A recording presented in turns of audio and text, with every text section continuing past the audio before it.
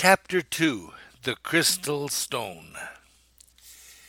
BYU has long been on the forefront of archaeology in Antarctica, and 15 or 20 years ago they made history by finding evidence of a little rodent that had been found on all of the other continents thousands of years ago, but had vanished before man came.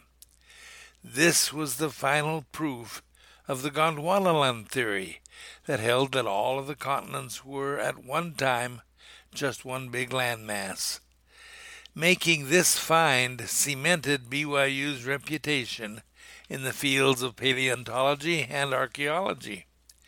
Since that time, many other organizations have mounted expeditions and have found many exciting artifacts indicating that Antarctica was once in an almost tropical latitude with a hot climate and lots of vegetation and animals, including dinosaurs. Our current expedition was unlike all of the others because we were in such a hurry. Just 4 weeks ago, I had just happened to be in the office of Dr. Markham when she was startled by a call from church headquarters. She was asked to come to the church office building at her earliest convenience. Then the caller seemed to pause as he was given more instructions, and she was then asked to come at once, that very morning. She asked, or rather started to ask some questions, but was put off and was again asked to come right away. At that point she was all business and simply said that she would be there in an hour. Then she realized that she had not brought her car to campus and needed transportation. I was there, I had a car, I was forced into service.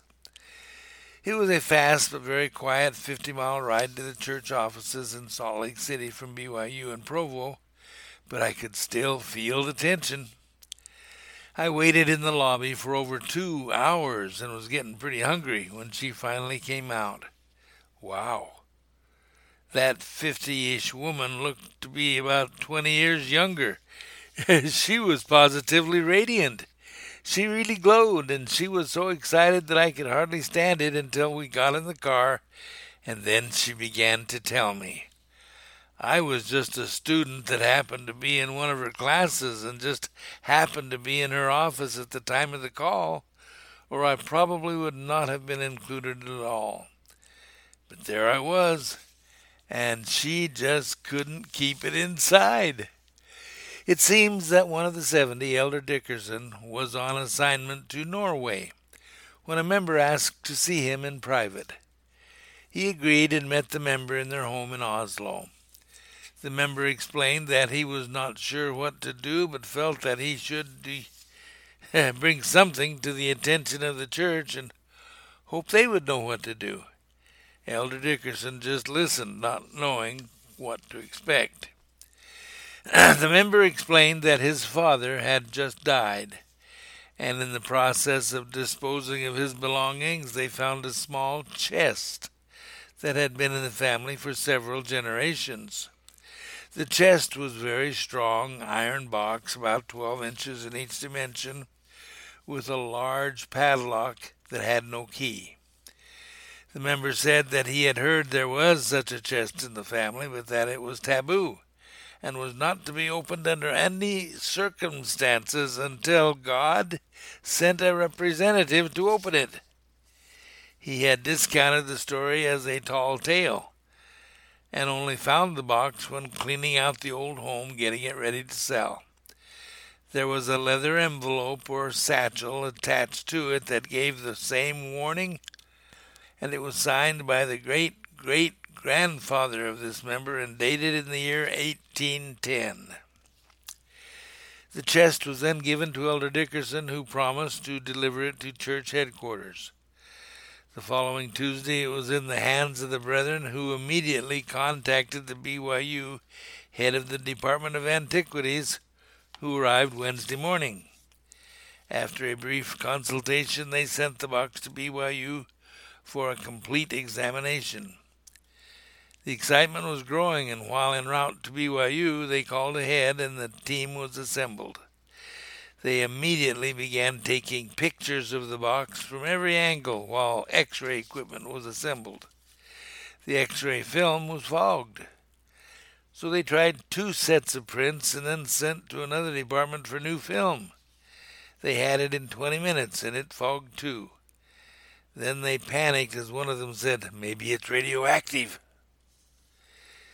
The runners were again sent for radiation detection equipment. They all breathed a little easier when no radiation was discovered. But there was a great big question of what could fog X-ray film and not be radioactive. Was it dangerous to humans? Elder Dickerson was sure that it must not be because it was on the other side of a wall from a sleeping room where various family members slept for nearly 2 centuries with no harmful effects. Then they assembled several other kinds of radiation detection devices and still could detect nothing. They also tried several other X-ray machines but met with the same fogged film. After a short consultation and a call to the prophet, who agreed, they decided to open the box. The plasma torch was already there and was ready to begin. It had previously been selected as being the least invasive or damaging way to cut through the hasp, preserving the padlock. A pair of bolt cutters could have done the job, but would also put tremendous strain on the lock, and they did not want to damage it.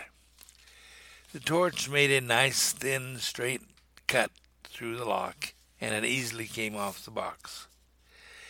Elder Dickerson was invited to open the box. He gently opened the box and stood back for the cameras to see the contents. There was a book. It was leather-bound and looked well used. Elder Dickerson was about to pick it up, but was delayed until the cameras had done their work.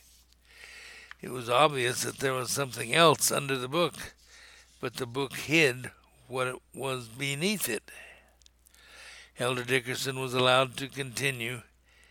Then he gently picked up the book and found that it was in remarkably good condition and completely usable as a book.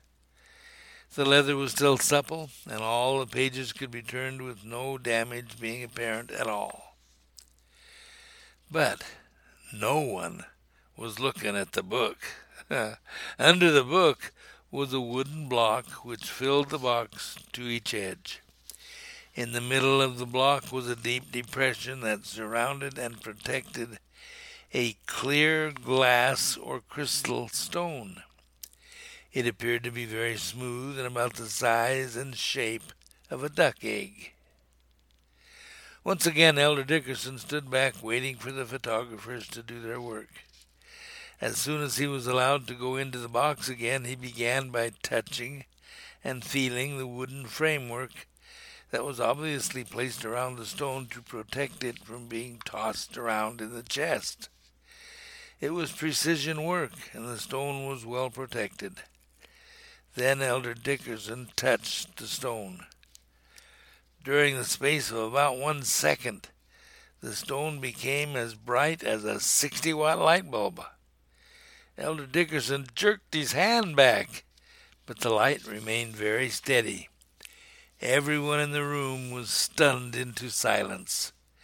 There was absolutely no noise, and people forgot to even breathe. Elder Dickerson involuntarily put his hand in and touched it again. The project director did not have time to yell a warning. Elder Dickerson just did it.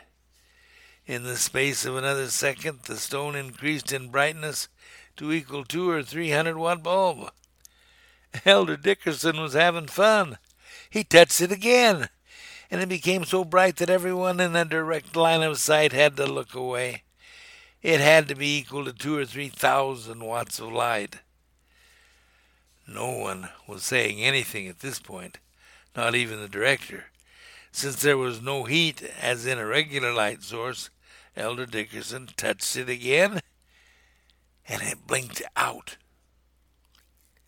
He tried it several more times and found that each time he touched it, it would go to the next level of brightness or turn off. Always in the proper sequence and always at the same level of brightness. Elder Dickerson did this several times. He stopped and turned to look at the director, and they locked eyes for a very long moment. Then a very subdued director said, "I gotta read that book."